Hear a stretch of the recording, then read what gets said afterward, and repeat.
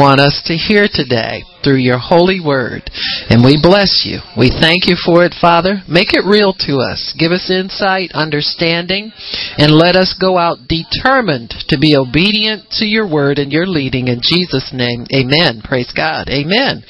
So there's instructions for living every time we get together and hear the word. So it's a good thing to remember that we do get instructions for living through the Word of God.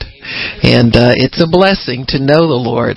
Thank you, Mr. Darrell. It's a blessing to have faith and confidence in God, which comes through His Word. So yesterday, we spoke about the fact that we were investigating and searching out evidence to find out what happened the day after Friday.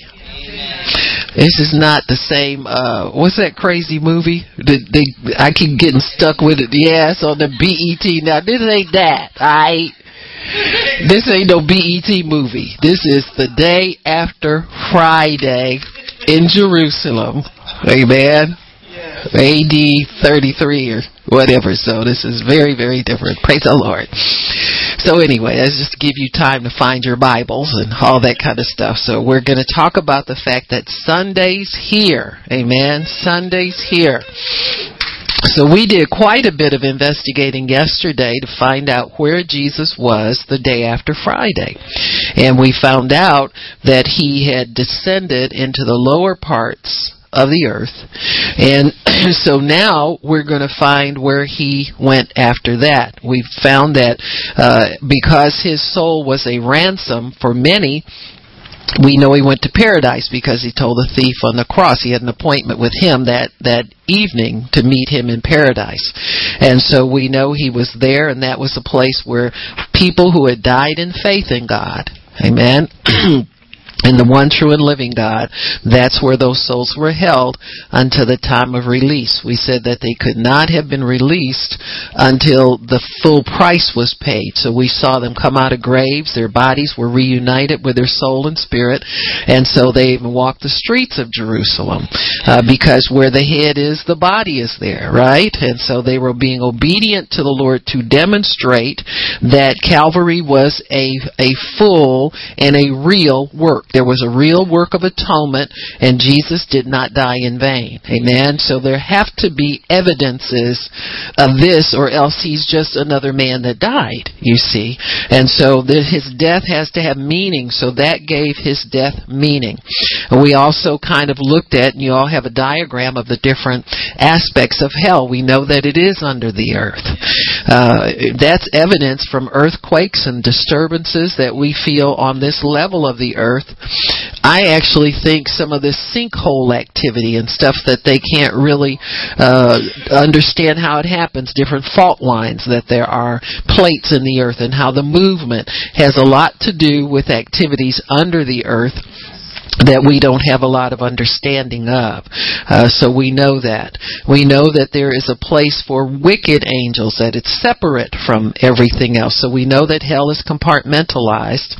The wicked angels, it said that that's where Satan will be chained for 1,000 years, remember, and then released at the end of the age.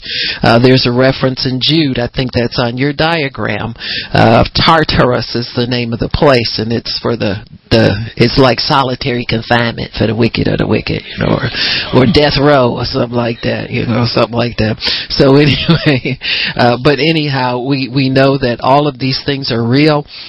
We know that Jesus went there. The first thing is to release those captives because that ransom had been paid. So when Jesus said it is finished, that meant a lot of things, that ransom was paid for the release of souls who were held because of their faith in God. So that's a place where faith would take the Old Testament people, was to paradise. The unbelieving were in in the hell portion of hell. They were separated by that great gulf. Remember Lazarus? And then we know that that's a true story. It was not just a parable, but even if it were a parable, it's still true. It points to a reality and a truth.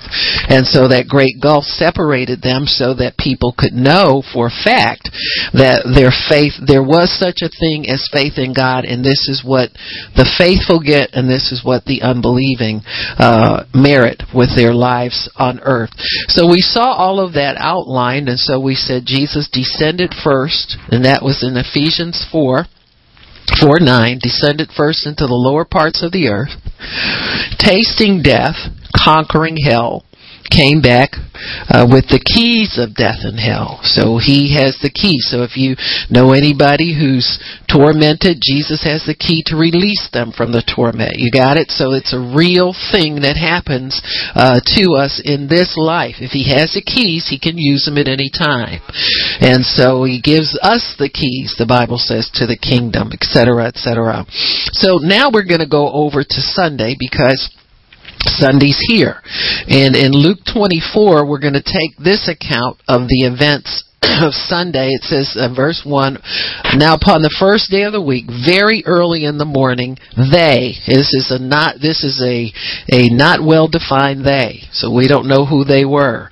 Curiosity seekers, it was just them, came to the sepulchre bringing the spices that they had prepared, and certain others with them.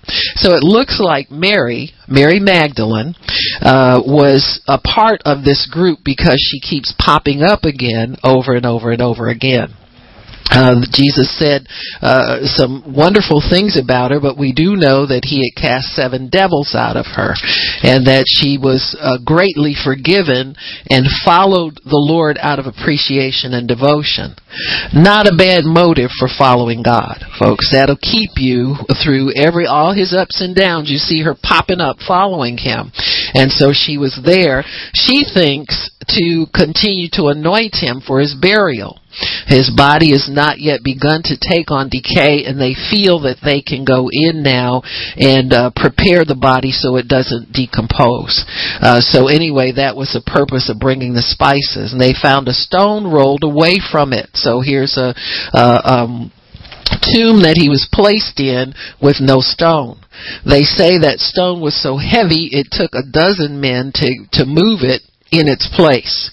And there was a Roman centurion, you remember, who was set there to keep watch over it, and this guy's gone. Got me? And so so something happened that these people left, and the stone was rolled away. It says they entered in and found not the body of the Lord Jesus, and it came to pass they were perplexed. Behold, 2 men stood by them in shining garments, and as they were afraid and bowed their faces to the earth, they asked them this question: why are you looking for the living among the dead? So this a message that Jesus is alive is like the message of the hour. It's always the message of the hour. So the angels now were free to announce that and to inform them that Jesus was not dead, but he was living. After the angels announce it, then that message is carried by humans.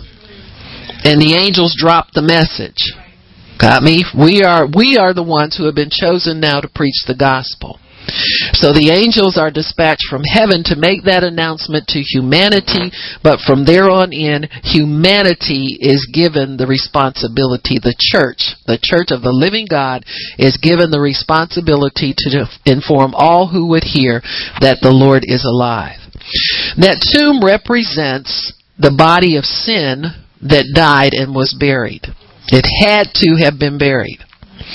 Especially under the old covenant, all of those who were faithful in Christ, or that was a normal Jewish burial, you had to be buried in a grave. Also buried there was the old covenant, because it was fulfilled and ended. And he says he is not here, but he is risen. Remember, he told you he was going to do that? So angels then are limited to confirm prophecy, point you toward prophecy, but they always point you to the words of God. not their own words. This is important because there have been many people who started cults based on the visitation of angels. Got me? You need to know what they're allowed to speak and what they're not allowed to speak.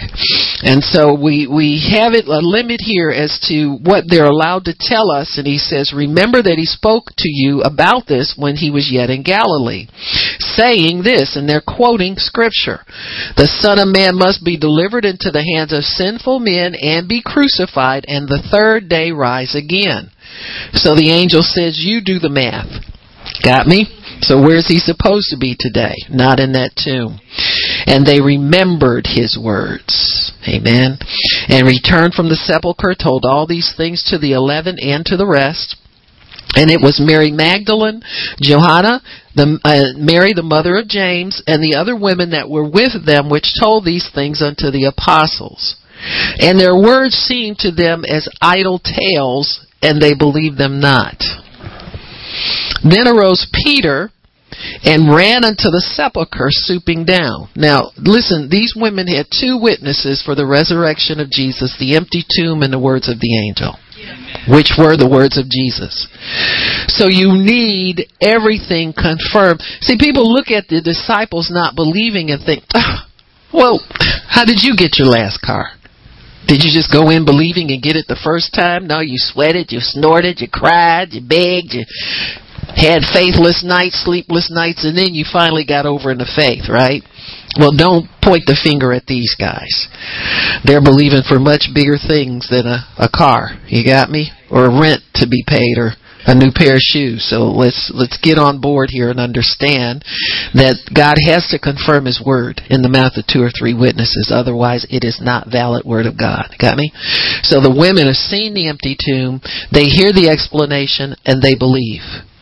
The men just hear the explanation and can't believe somehow. So you'll see this thing happening to people over and over and over again after Jesus is risen from the grave.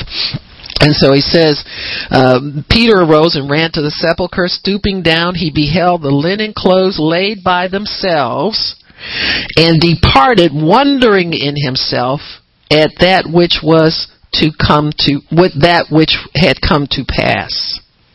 So Peter leaves wondering.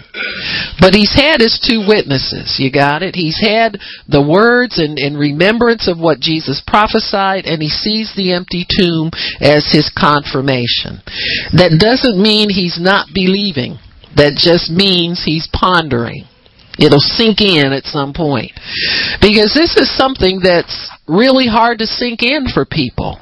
They know about natural life, they know about natural death, but this resurrection thing, they can't quite get with it. They can't. This is a new happening and a new occurrence. And so this is something that's difficult to believe. You'll see that over and over again with the ones that knew him. You see it with Thomas. You'll see it with other ones. You're about to see it with some people who met him on the road to Emmaus. And he walked with them for quite a distance before they got it. You got me? And so I say that to say this. Don't criticize your little unsaved loved ones because they can't quite get with the message of the gospel. You know, there is a too good to be true element about it. Think about all the people, myself included, who didn't think it was ever possible to know that your sins were forgiven. We just kind of covered them up and kept going and pretended like we were good people, didn't we? Or pretended, or some days you feel like a real good person because you don't feel you've done anything wrong for a while, and then you think about things when you do things wrong. Say, well, what happened to that? You know, what you got me? And so it's one of those things where you will get your life sentences commuted. You got me? Like the prisoner who's been in jail, you know, for most of his life, and then he's finally out. He didn't know quite what to do. You got me? I mean, those things are real when you've acclimated yourself to a life of bondage. When you're out, it is a revelation to you. It takes a while to get used to it. And so this is what was happening with them. As they hear the news, it affects them in different ways. But at least Peter goes to see. And he saw the clothes laid aside. The question you might ask is, what's Jesus wearing now? Huh? Think about it. What are we wearing now? Now that our filthy rags garments have been cast aside. Didn't we cast them aside when we got saved? I hope you did. I hope you're not still wearing sinful garments. You're not wearing the works of the flesh. You're not wearing your sin around. You're not desiring to sin anymore. I hope not. I hope you know that you can cast sin aside and you can pick up the new man. Isn't that what the Bible tells us? Put off the old man. That's what he did in the tomb. He put off the old man. And he put on the new man, clothed in righteousness. Who gave him the clothes? His Father gave him the clothes. Same place you get your clothes from. So the Father clothes us after we come out of the tomb. Remember Lazarus? Jesus told those people, unwrap him. First thing he told them to do, unwrap him out of them grave clothes. Well, he ain't gonna have nobody complained that Lazarus was gonna be standing up there in his birthday suit. They just did what Jesus told them. They were glad for life. When you get saved, you need to be glad for life and put off whatever God tells you to put off and know that he's got something better for you to put on. And so he clothes us in righteousness. He clothes us in dignity. Now you can hold your head up because that sin's been taken off of you, and he's the lifter of your head. Your sins have been forgiven. And so Peter went to see, and he saw that the old was laid aside. Was laid aside. So resurrection power always comes with a new garment. It comes in a new garment. You don't have the resurrection and power of God without putting on the new. When I mean renewed mind, renewed purpose, renewed understanding, renewed outlook, renewed image of yourself. So when we put on the new, we are being shown a new way. You know, sometimes when you ever buy something really, really nice and you try it on, you think, where can I go to wear this? You know? Same thing. When you put on Christ, it's like, where can I go to wear righteousness? I can go and preach to somebody is what I can do and tell them about the goodness of God. Amen? So through repentance, we accept his work at the cross and we put off the old. Men, you must turn away from your old life and turn to the new. That's all repentance is. It's a change of your mind. I used to think I was right, but now I know I was wrong. I think I'll go the right way this time. And so when we put that off, the old is cast down through confession. You acknowledge. You look at that, you say, yep, God, that was me. I used to do that. I used to do that. I was a this, I was a that, I was a that. And I ask you to forgive me, and I ask Jesus Christ into my heart. You cannot have any kind of removal of sin without a confession of it. Cannot have it. And so you must confess so that can be removed and cast aside. So we put off the old and the new is provided by God. Man, this means the works are over with. You don't have to work your way into God's goodness so he can give you something. He provides the robe for you and you're righteous in his eyes. Amen. So just start obeying that righteousness, the Spirit of Christ that's in you. Start working in obedience to that. So the new then is provided by God. The Bible says that we're to labor only to enter into our rest. Your rest, the word rest, really the word Sabbath is the word that's synonymous with rest throughout the Bible. And what was the Sabbath given for? To worship God. So you labor to enter into an atmosphere of worshiping God, of serving him, putting him first. Whatever worship means to you, that's what you labor to enter into. You know, when you come home from work, you put your books down. Man, I'm glad to be home. I thank you, Jesus, I'm here. You know, I made it home. I remember somebody had a testimony, I think it was Miss Nola. She won't mind me telling, it's been so long ago. But she used to smoke dope and run around do drugs with her little friends. And she said when she got saved, her challenge was not to stop anywhere on the way home. and party with her little friends or pick up anything to smoke or to whatever. And so she said when she would get home, she would close that door behind her. She said, "Thank you, Jesus. I made it home another day." And it was like a day at a time until she got confident that she didn't have to go back that way anymore. And I think that that's the rest we need to enter into, is a thanksgiving to God and just putting everything down and worshiping Him and serving Him and say, "God, what do you have for me today? What do you want me to do for you today?" And so that comes through repentance. Accepting His work at the cross, we put off the old, and the new is provided through the grace of God. See, whatever the new graces you to receive from God, that's your portion. So we receive a robe of righteousness and of truth. So truth then becomes your portion. That's why you read your word daily. Hopefully most of us hit something every day. We touch God some kind of way every day. But we need to put aside time, labor it to enter into that. Put aside some things and make it your business to make sure you make time to have what Gloria Copeland refers to as that living contact with God. See, worship and reading the Word and meditating and making it real to you. That's a living contact. So we see what happened early Sunday morning. Then we pick up this event that happened on Sunday afternoon, and we see that in verse 13. It says, "Behold, two of them went that same day to a village called Emmaus." So you see, Peter hears the word. That's one witness. He goes and sees the empty tomb. That's two. These gentlemen heard because they were in that crowd, but they did not go to see the empty tomb. It doesn't record that they did.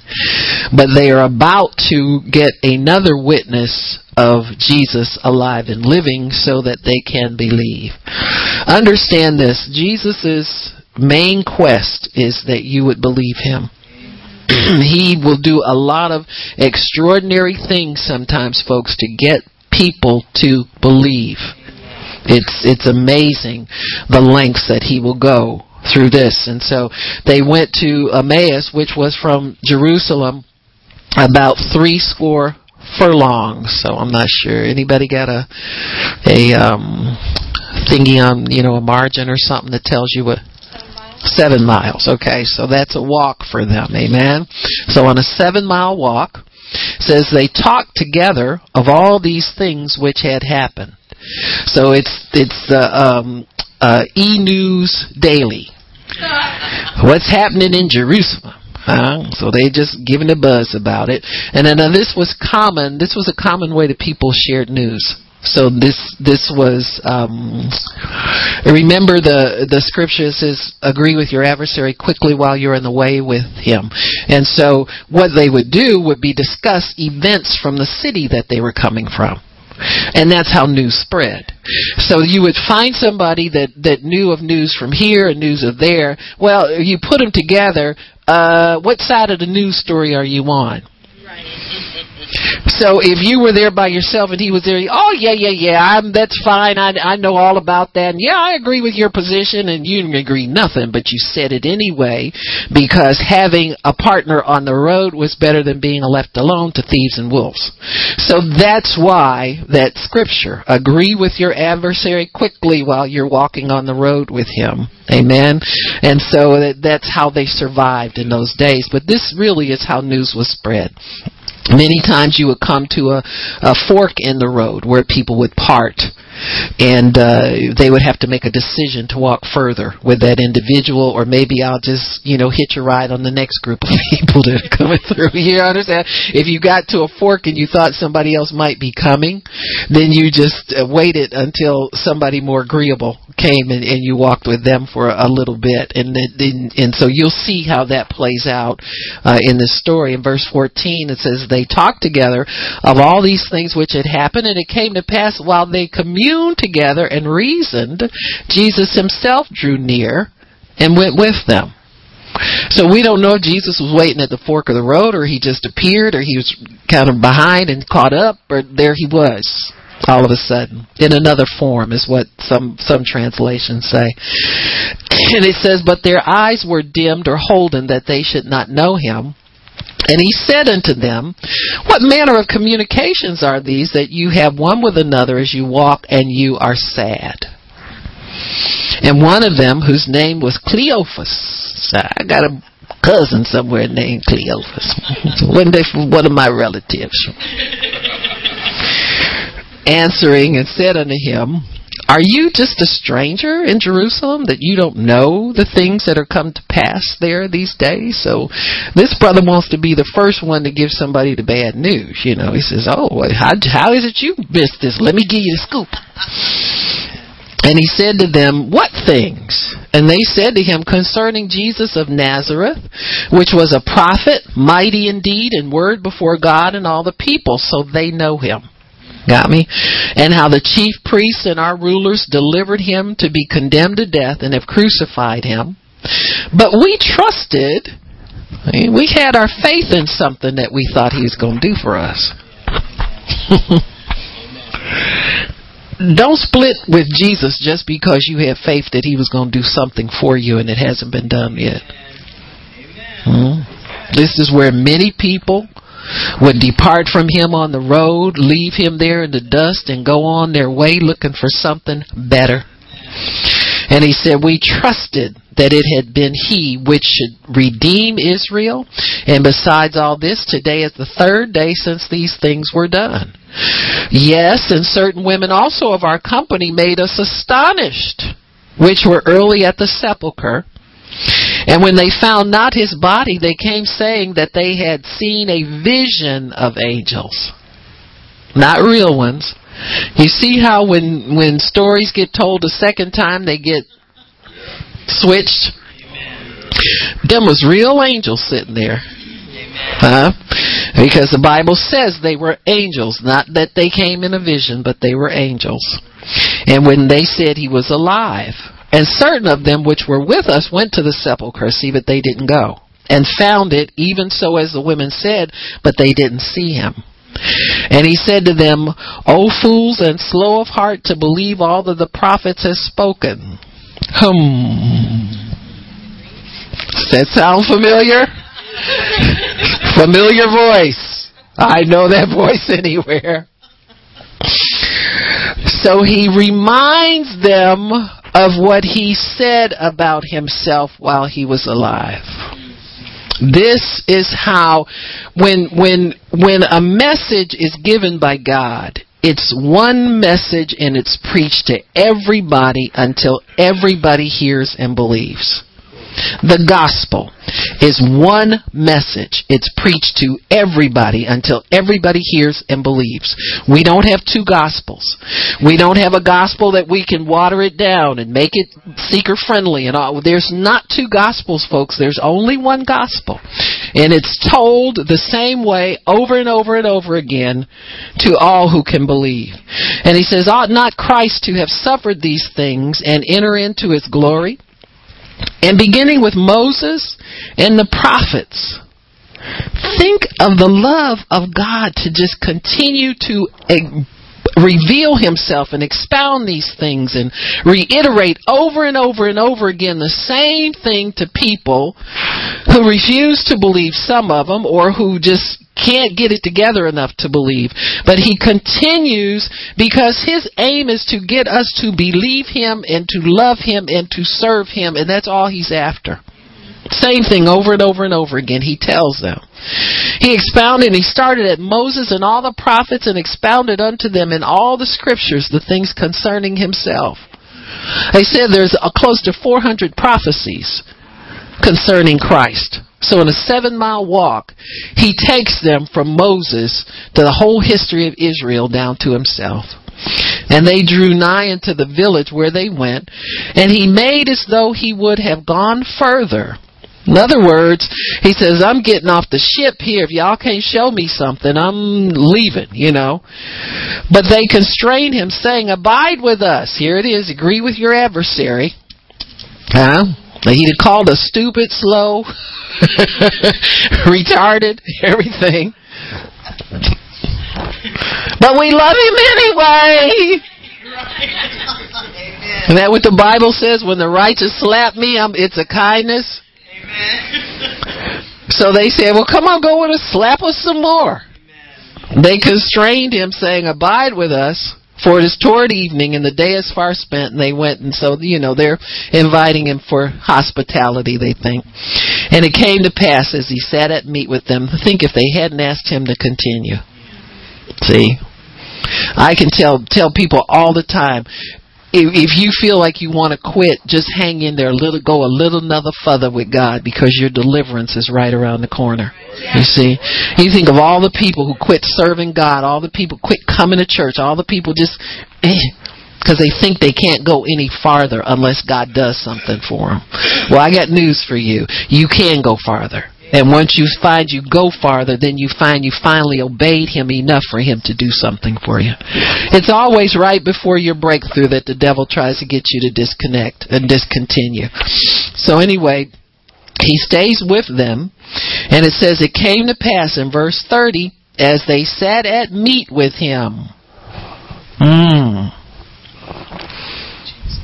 Pays to break bread with people, don't it?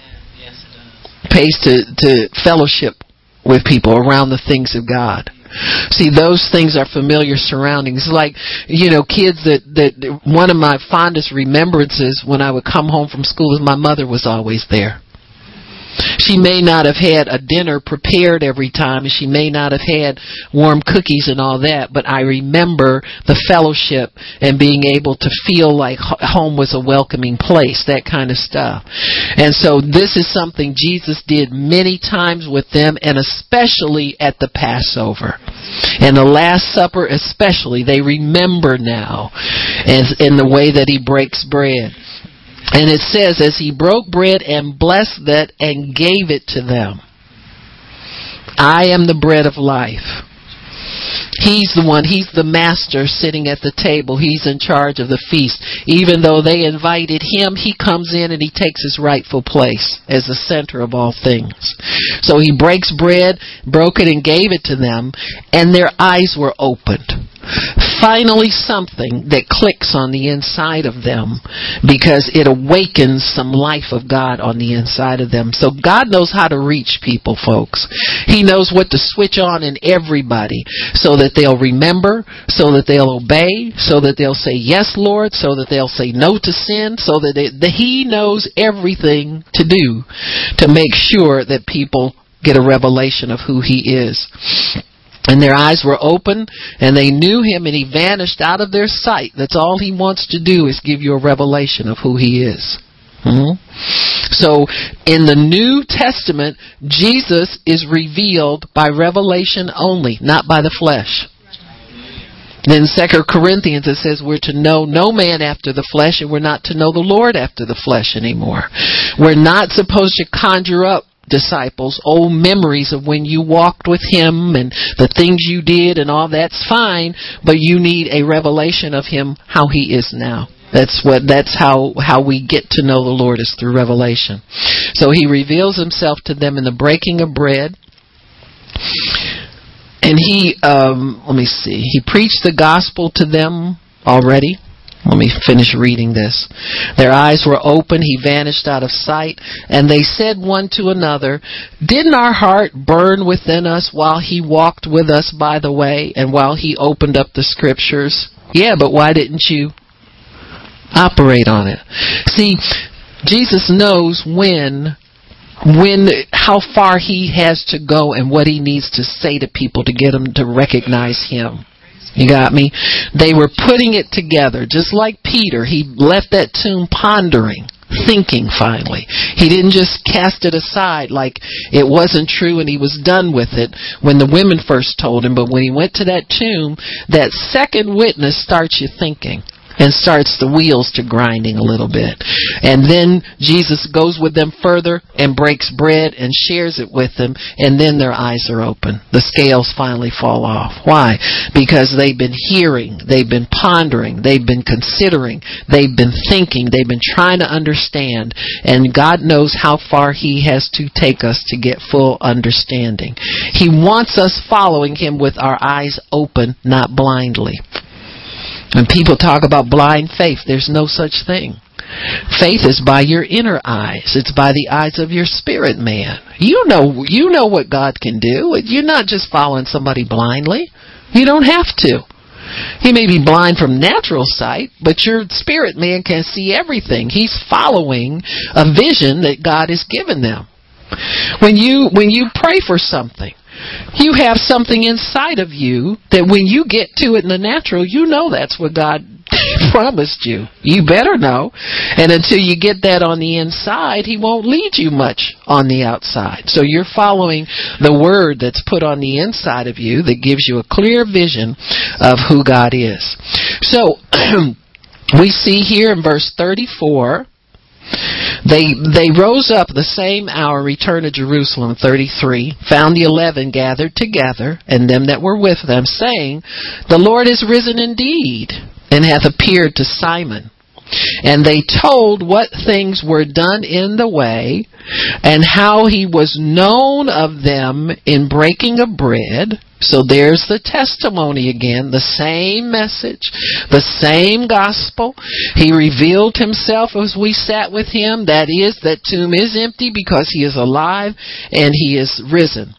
And they, in verse 36, as they spoke, Jesus Himself stood in the midst of them. Doesn't He always come to confirm His own word? Doesn't Jesus always show up when He's called upon? And He said to them, Peace be unto you.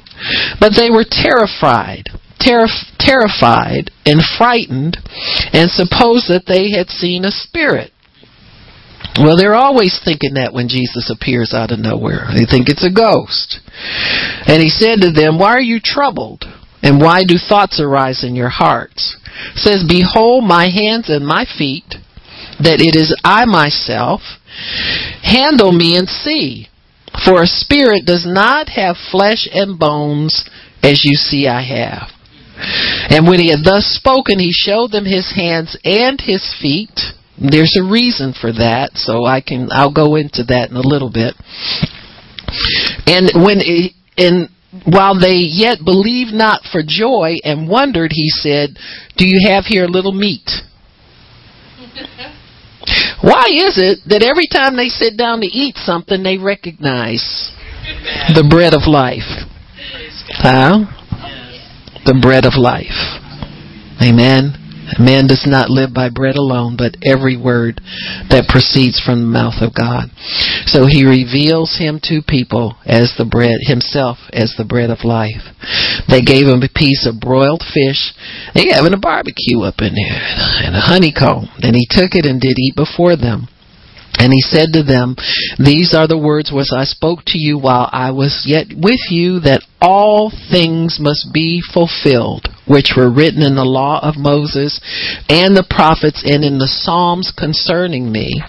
And then he opened their understanding that they might understand the Scriptures. Isn't that amazing?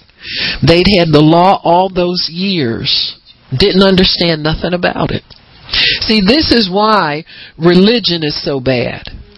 Because it will have memory of Scripture, memorizing Scripture. I know this, I know that, but no revelation of Christ in reality, alive and living. I don't care how much Bible you know. If you're not born again, that will not save you. If you don't understand, if you haven't had a revelation of Christ, you've actually asked Him questions that they ask. Are you alive? Are you real? Some people have had the best conversions just saying, God, if you're real, show me. You got me? An honest question, an honest heart cry. He opened their understanding that they might understand the Scriptures and said to them, Thus it is written, and thus it behooved Christ to suffer and to rise from the dead the third day, and that repentance and remission of sins should be preached in His name. That's the gospel in a nutshell.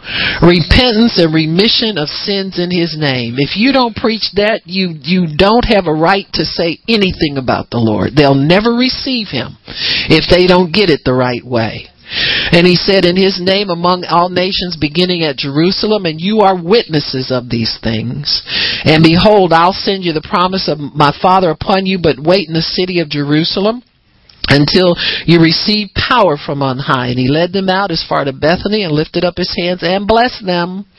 And it came to pass while he blessed them, he was parted from them and carried up into heaven. Amen. And so they left with that and began the work of laboring to enter into their rest, just worshiping God. That's what they did daily. Just worshiping and praising God, because in that breathing upon them and blessing them to receive that portion of his Spirit, that was enough to carry them. You see what I'm saying? That was enough to refresh them when they needed to be refreshed. When they got discouraged, it was enough to help them to be from being discouraged. So that's the account in Luke. If you turn over to John in chapter 20, we'll show you another account of the resurrection of the Lord. From John's perspective, what John was given to write about him. And in John chapter 20, starting in verse 1, it says, the first day of the week cometh Mary Magdalene early. So we get some of them, the thems, they're identified, but Mary's always identified. When it was yet dark unto the sepulchre, and see of the stone taken away from the sepulchre. She runs and comes to Simon Peter and the other disciples whom Jesus loved, yours truly, John, and said to them, they have taken away the Lord out of the sepulchre, and we don't know where they have laid them. Peter went forth, and the other disciple, that's John, and came to the sepulchre. So they ran both together.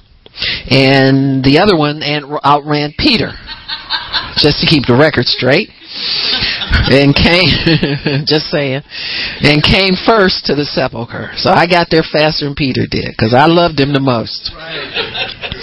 He stooped down and looked in, saw the linen clothes lying, and he did not go in.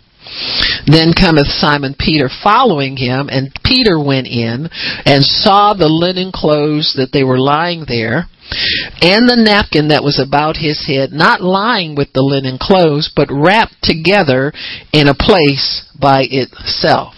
So it looks like those two pieces of grave clothes were taken off separately. Apparently, Jesus came out of those clothes by his own power. Resurrection power. There's no evidence an angel helped him. There's no evidence but the same power that raised him from the dead, the Bible says, dwells in us and quickens our mortal bodies, makes our bodies alive. And so that power has no limit on what it can do. So when the power came in, it's said that the grave clothes probably just fell off. Some people have a piece of burial cloth they feel is that of Jesus, and they have examined it because there are the markings of a human form in there, they believe, that's made by, it's an outline, and nobody can tell what that is. They've examined it. They know it's not dye. They know it's not blood. They know it's not like human liquids, any kind of bodily fluids that would come from it. But they do know that it has some heat elements to it, and it has some electric elements to it. And so people who have examined it, they don't know of any force that could come with that intensity and burn through that material without burning it. So it's a power and a force not known to man. And the people there's still a group of people who take it around and preach from it, and they win a lot of souls to Christ with that thing. And they call it the power of the resurrection. That's what they believe is on that cloth. And so they've tried to validate it that it's the burial cloth of Jesus. They're not able to. But we have his word, don't we? We have a revelation of Christ in reality. God will use whatever he wants to use with people to convince them that he's alive. And so he seems to honor it because the people who do it are Christians. They love him and they're sincere about it. And so it looks as though he was released from the grave clothing first and unwrapped his own napkin off his head and took his clothes off, sat him aside, got up and did what he needed to do. He first descended into the lower parts of the earth, we know that, and he did that unshackled because he was free to go and do what he needed to go and do, unrestricted and unrestrained. The fact that he had resurrection power meant hell had no authority over him. Had he not gone into hell under his Father's direction, remember he said before he died, Father, into your hands I commend my spirit. So he did things in obedience to the Father, and the Father had already judged that he was not paying for his own sins. Had he not had the Father's judgment and acquittal on his life, hell would have had power to hold him there. But he went in under the Father's authority with resurrection power now because he was not paying for his own sin. Anybody who goes to hell with unconfessed sin on them stays there because that sin has not been paid for. So we know that our sin was laid on him, but he still had to do everything in obedience to the Father. He does nothing except what the Father tells him to do. And we have to be careful to live that way as well, to be able to get the Word and get understanding and be led by the Spirit of God, that kind of thing. And so he goes in there under resurrection power. That same power is what is enabling him to go and do now what the Father tells him to do. If he tells him to catch up with these guys on the road, you catch up with those guys on the road. If he tells him to go and reveal himself to somebody else, he does that as well. So Jesus is there and he's performing all of these things. But right now, he is first... Mary is back at the tomb again, so we have to start afresh on this one and understand that we're just at the tomb and just getting to see what's going on here. And so the disciples, they all have a different reaction to that empty tomb. And he says in verse 8, they went in also, that other disciple who came first to the sepulchre, and he saw and believed. So John is pumping himself up again. See, when I saw it, I would believe it. I wouldn't doubt no more. But you know, Peter, he's got his problems. You know how Peter is. For as yet they knew not the scripture that he must rise again from the dead. Now they had heard it, but they didn't know it. When God talks about knowing, that means owning it.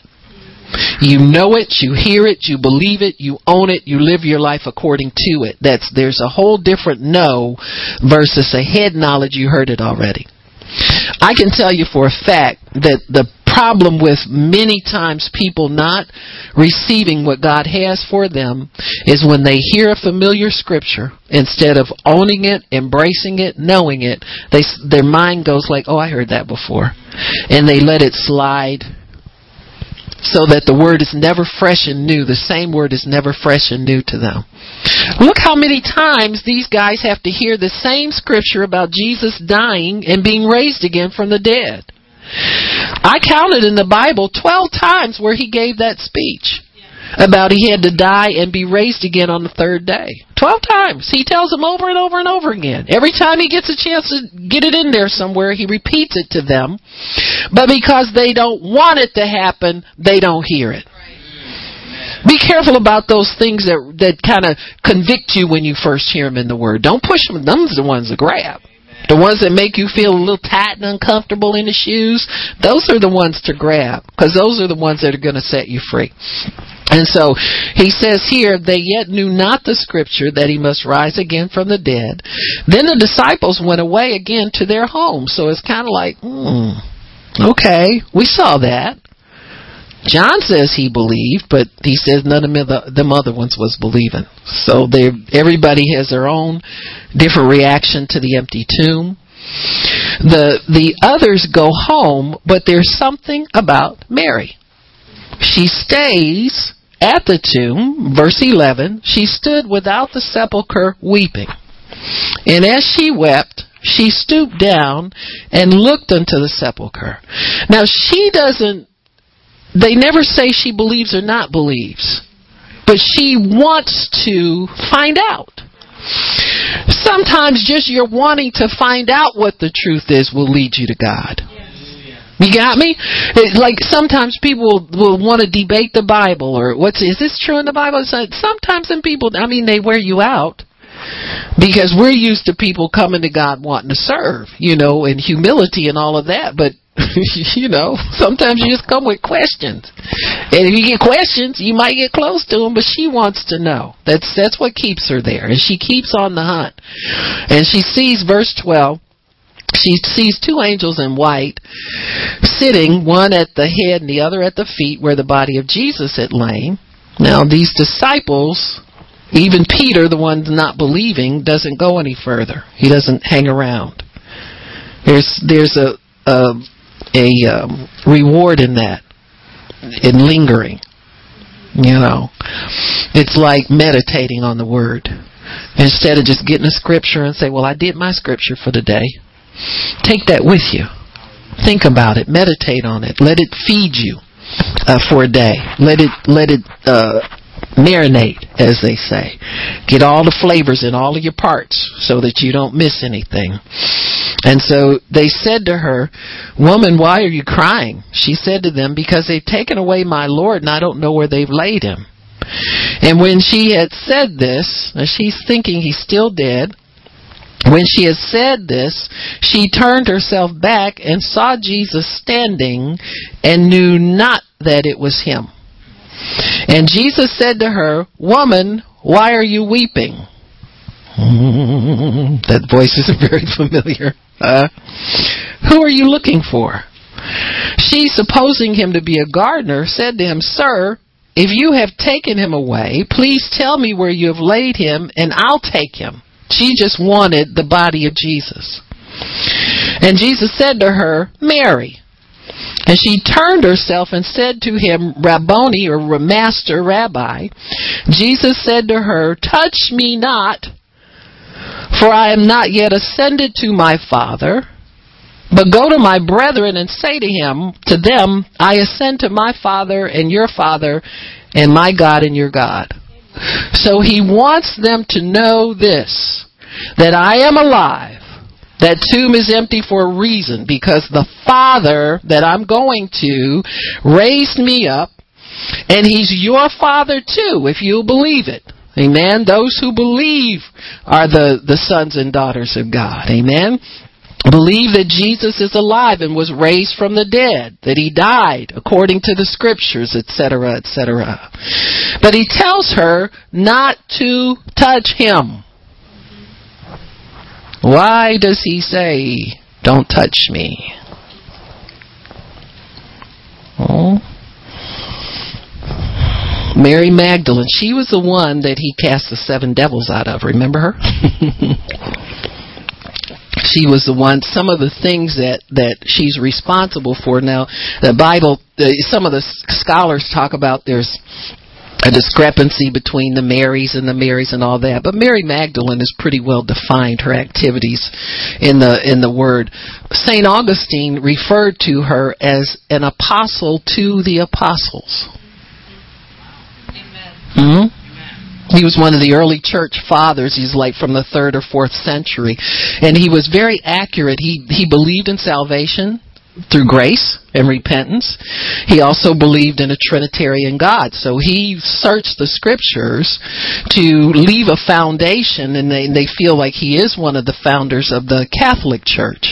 And so as he searched the scriptures, he referred to her that way. She was the first to see him after he was raised from the dead. She brought spices, but she actually had anointed him for his burial prior to that. Remember that? In she was the woman with the alabaster box. When Jesus was in there in the home of Simon the leper, she came and broke that box over his head, and he said at that time, he said, this woman has anointed me for my burial. So that's why nobody could track him down to put spices on him. Remember, she came there when they took him down from the cross. She was there at the sepulcher with spices, but they didn't have time for the preparation of the body.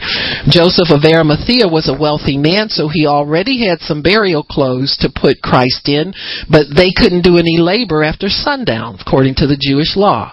And so when the sun went down, they couldn't do any bodily preparation. She couldn't do it for 3 days. And so when she got there on Sunday morning, she was still thinking on the 4th day the body really starts to decay, so if I can get there as early as I can, I'll be able to prepare his body. So she's got it fixed in her mind. She's going to deal with his dead body. That's her desire to treat his body with dignity. She's not focusing on he's going to be raised from the dead. But when she takes a second look into the sepulcher, this will be her second witness as to the life and the resurrection of Christ. She's still looking for a dead man. She still has it fixed in her mind to do what she knows she can do as a ministry to him. And there's nothing wrong with that. And you'll see God honors that. He lets her think that as long as she's got something motivating her toward that revelation, he'll take that. Some people come to the Lord because they're desperate and they need help. Some people come because, I've seen people get saved following some cute girl to church. And she said, you can't date me if you ain't saved. Come to church with me. You got it? And so whatever draws you. But when God gets a hold of you, all that goes by the wayside, because he is a consuming God and a consuming fire. But this is what you need to know about this scripture. And I know I've heard people preach about why he said, don't touch me, and, get off me, Mary. And, you know what I'm saying. They say all rough stuff and stupid stuff. But think about what he's going to the Father for. What do you know he's going there for? And? Does that give you the answer? Come on now. The Levitical priest had to wash himself before he entered into the Holy of Holies. He was in there as a priest. So if he's in there as a priest, he's cleansed for the priesthood, and they couldn't have contact with anybody else physical. You got it? So that's the answer. It usually follows real close after when you read and see what he's doing. So really, to be honest with you, he went into the bowels of the earth in his kingly function. See, these both work simultaneously, hand in hand. They're not separate. Like people say things like, well, and I know you've all heard this. It's a popular teaching. What's wrong with the body of Christ? When you hear somebody say something like that, you know they don't know what they're talking about already. Okay, because there's nothing wrong with us. We're complete in him, who is the head of all principality and power. So we're not lacking in anything. What we're lacking in is we ain't got sense enough to stop listening to stupid people. Sometimes. But you know what I'm saying. But they'll say things like, well, we know how to be priests, but we don't know how to be kings. You know how to be both of them. They don't function like one functions without the other. They function simultaneously. And so Jesus, being led by the Father, was in authority under the earth as the resurrected Son of God, Lord and King over all things. He showed his lordship over everything. But he still had not ascended to heaven to fulfill his priestly function and put the blood on the mercy seat. Why? Because it's very important for us to know that we're redeemed. That's the first thing God reveals to you, that you're redeemed. Once your sins are forgiven and that ransom's been paid, the Holy Spirit comes to dwell inside of you and you're free. You're free to serve God now instead of being in bondage to sin and craziness for the rest of your life. And so that's the first order of business to anybody who gets born again, is to take the shackles off you, take you off of prison, and let you go free. Spirit, soul, mind, and body. The next function that Jesus did was his ministry in heaven. So his role as our advocate and intercessor, and those things have to be established now. You have to establish a church first before you can establish a priesthood over that church. And so the church is born again first, or birthed first, and then the priesthood comes and it follows. And after Jesus ascends with his own blood, in Hebrews chapter 9, I think. I'll flip over there real quick if you want to.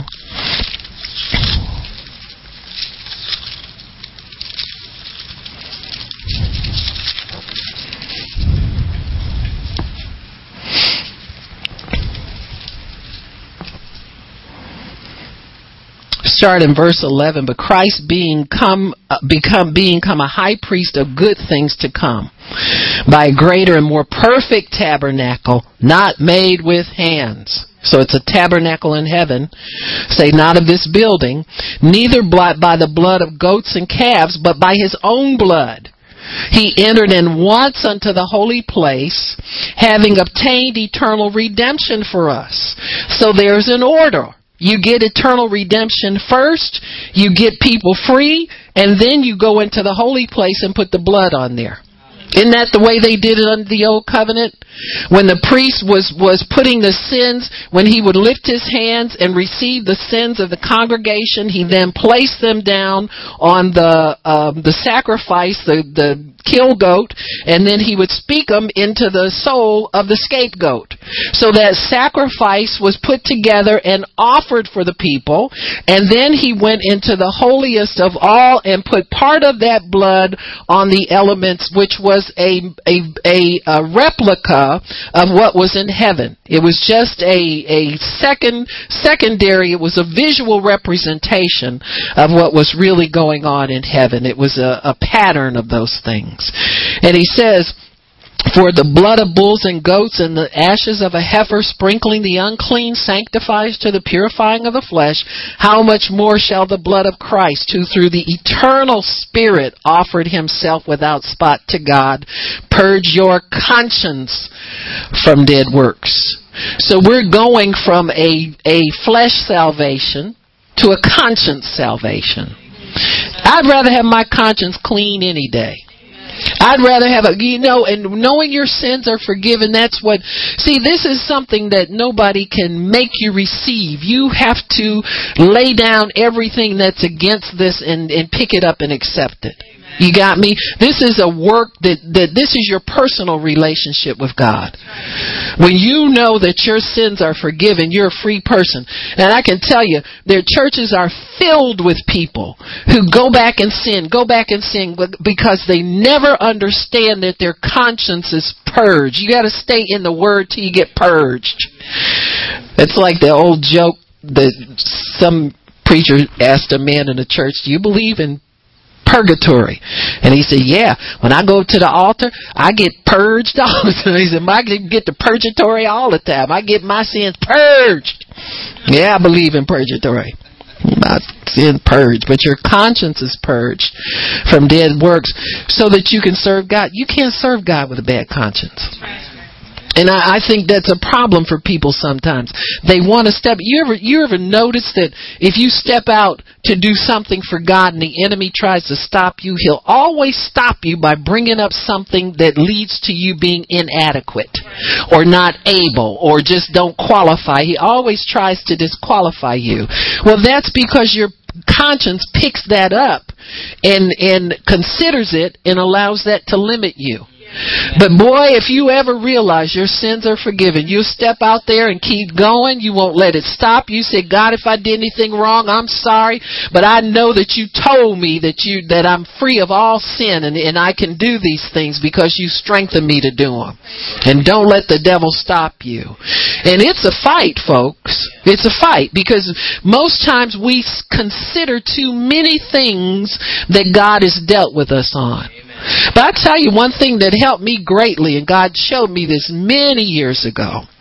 my mother was dying. She was sick for the final time. She had been on dialysis for a lot of years. In fact, the doctors would always say, I can't believe how good she looks. Usually by this time, you hear that enough. And so, but anyway, I remember a time when she asked for prayer and God healed her foot. She had circulatory problems with her extremities, and she had part of a foot amputated, and it looked like the other one was going bad. And she asked me to pray for her. I just come from church, and just it seemed like God followed me everywhere that day. And so she said, and when I went in, I could just feel the presence of God. And she said, could you pray for me? Like everybody in the house asked for prayer. The outlaws. I'm talking about them Christian folks that, you pray, whatever. But anyway, I did. And her foot, one toe had started to turn black already from gangrene. And I would go over in subsequent visits, and I'd say, Mama, how you doing? She'd say, oh, girl, that thing is healed. And it didn't look healed to me, but she said it was healed. And I went for and she lived many years after that. But she had some disagreements with my dad and felt really bad about them. And then that really was what took her kind of downhill. And when I went to see her that night before, and the Lord had given me a scripture to read to her, if you confess your sins, He's faithful and just to forgive you and to cleanse you from all unrighteousness. And I read it to her, and she said, read that again. And I read it again. She said, you mean God will really clean me up? Conscience bothered her, you see. And so I told her, I said, sure He will. And when I left there, I knew she wasn't going to be there the next day. Was the only thing left between her and God was a bad conscience. You see how having your conscience purged is so important to your confidence toward God. And see, when people have that, then they can step over into heaven. They can't step over there with sin between them, even something that they should know they're forgiven from, but they don't know it. You got to know these things. You got to have dealings with God to know them. And so that's a very, very important thing that we have to understand. And so Jesus went in and offered His blood. That's why He couldn't be touched, because He was ceremonially cleansed for the tabernacle. And so He explains, I have to go to my Father and to your Father and my God and your God. And so He's reassuring her that she's accepted in the beloved of God, and so she doesn't get any kind of rejection or anything stupid that people would think, you might pick up from that. I mean, when Jesus tells you something, if you lend your heart to believe it, then you're able to believe it. And so He appears to her. And but Mary came and told the disciples, verse 18, that she had spoken and seen the Lord, and He had spoken to her these things. And then the same day at evening, being the first day of the week, when the doors were shut from the disciples, they were assembled in fear. This is still Sunday. A fear of the Jews. Jesus came and stood in the midst of them and said, peace be unto you. And when He had so said, He showed unto them His hands and His side. Then the disciples were glad when they saw the Lord. So then some people are convinced when they see the marks on His body. Now, why does He still have the marks? Those marks are His eternal covenant with us. He has an eternal covenant. Now, in a man-to-man covenant, now we all understand what covenant means, a covenant of strong friendship. We know one of the steps of the covenant was that both parties cut themselves and made a bloody handshake and mingled their blood, and they would rub ash or something into that scar, so that scar was left visible. It was prominent and pronounced. Jesus has the same type of covenant dealings with us, that those scars are pronounced and they are prominent. They are not taken away ever, because He has an eternal covenant. Now you say, well, that wasn't the same body He had when he was on the earth, because he was flesh and blood the first, but those marks must be there because they symbolize an eternal covenant with that our sins are paid for. Whenever anybody in heaven sees Jesus, they notice that he has scars on his feet and scars on his hands to symbolize that their sins are paid for, that this isn't another Jesus, this isn't a second, this is one who made that covenant with us eternally, and so that the covenant symbol must remain eternally as a mark to us and a reassurance to us to whom we belong. See, we have faith in what he's done for us, then we look at those scars and we know to whom we belong. He took stripes on his body to pay for our sickness. So we need to accept that atonement by faith. But that covenant is there. There's a visible reminder of who we belong to, just like it would be if it were a human being. But when they die, the covenant's gone. With him, he died, he was raised up, the covenant's still here because we still see the eternal scars that he bears for us. So he is making himself known to them, and he tells them, peace be unto you, as my Father has sent me, even so send I you. Oh, we got to go somewhere now, huh? And when he had said this, he breathed on them and said unto them, receive ye the Holy Ghost for the remission of sins only. Everybody who's born again's got to have that. I don't care what denomination you belong to. If you're born again, you have the power to forgive. Don't ever forget it. That's the first thing backsliders forget. They get offended about something, get mad at somebody pretty soon. They don't smile anymore. They don't come to church anymore. They forget what the power of the Holy Spirit is really for. And that is to break down walls of partition between people and make of two people one new man. So that we're all one family in God. What keeps the family together? Forgiveness. What keeps the family together? The remission of sins from you, from me, from between us. It kills misunderstanding. It makes us know that that's a small thing, and we go on to the bigger thing. Because Jesus said, He says, I'm sending you somewhere. And I'm sending you under the power of the Holy Spirit to forgive sins. And so he says, in whoever sins you're forgiven, they are forgiven. Whosoever you retain, they are retained. In you. You got me? The Bible says if you refuse to forgive somebody else their trespasses against you, then God will not forgive yours. So this is central to Christianity. This is the foundation of our religion. Is the forgiveness of our sins through the blood of the cross and our forgiving others. It's one complete, total act. You can't have your own forgiven and hold on to grudges against other people. It's just not possible. So if you believe that Calvary is a complete work, you should be a very forgiving and a loving person. Even the grace and total work people have their grudges. You got me? So they're all a bunch of hypocrites, if you ask me. Quit preaching about something you're trying to drum into somebody and get it right yourself. Amen. Do you understand what I mean? If you're not living the covenant, what good is it to you? You know, this is a work that you do every day. The devil will find a way to get you offended every day. I mean every day.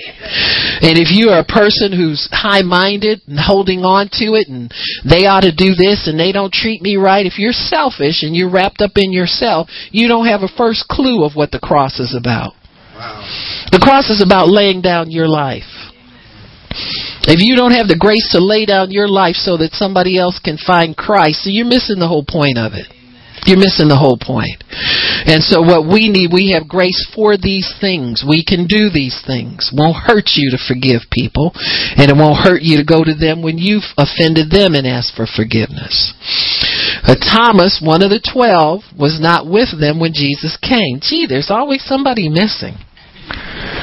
But Jesus has to go hunt them down and make sure they understand.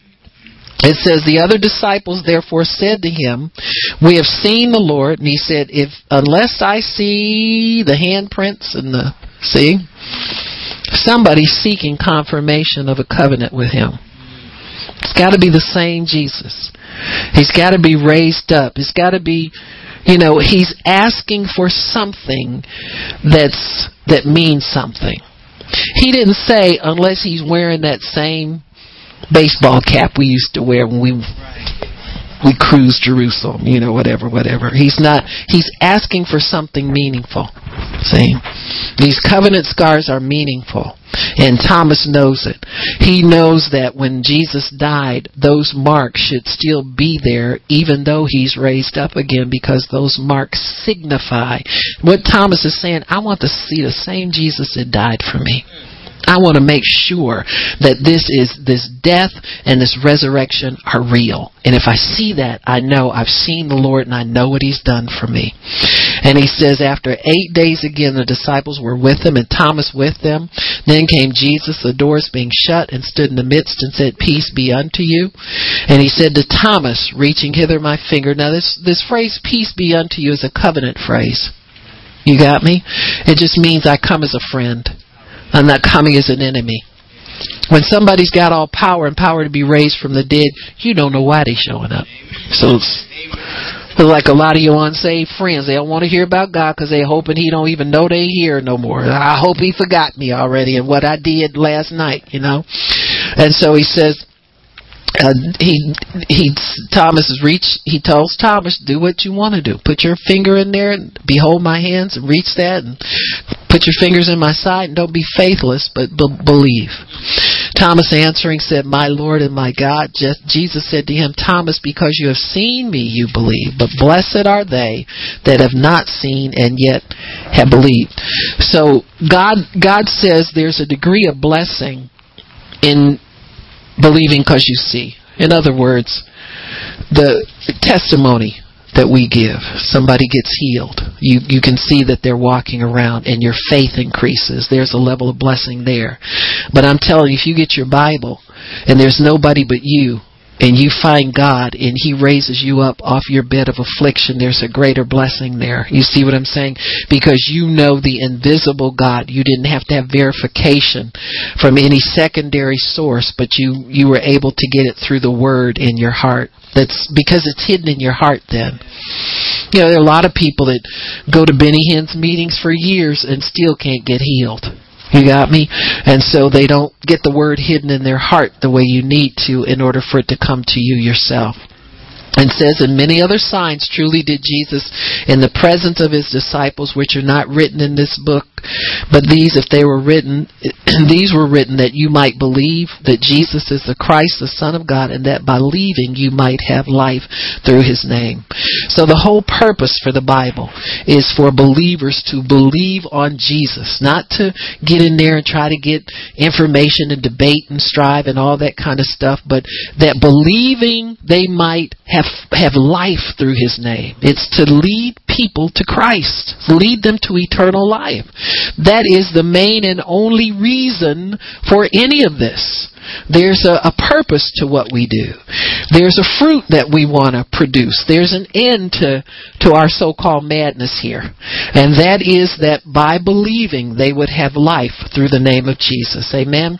Father in heaven, we thank you for your word and for understanding and for life that comes in your word. And we bless you, Father, for giving us your holy word that we might believe. And that we can investigate all these things that Jesus did after Friday. And we will receive everything, every blessing, every benefit that comes with that knowledge in Jesus' name. Amen. Praise God. Amen. If you need prayer, come on up.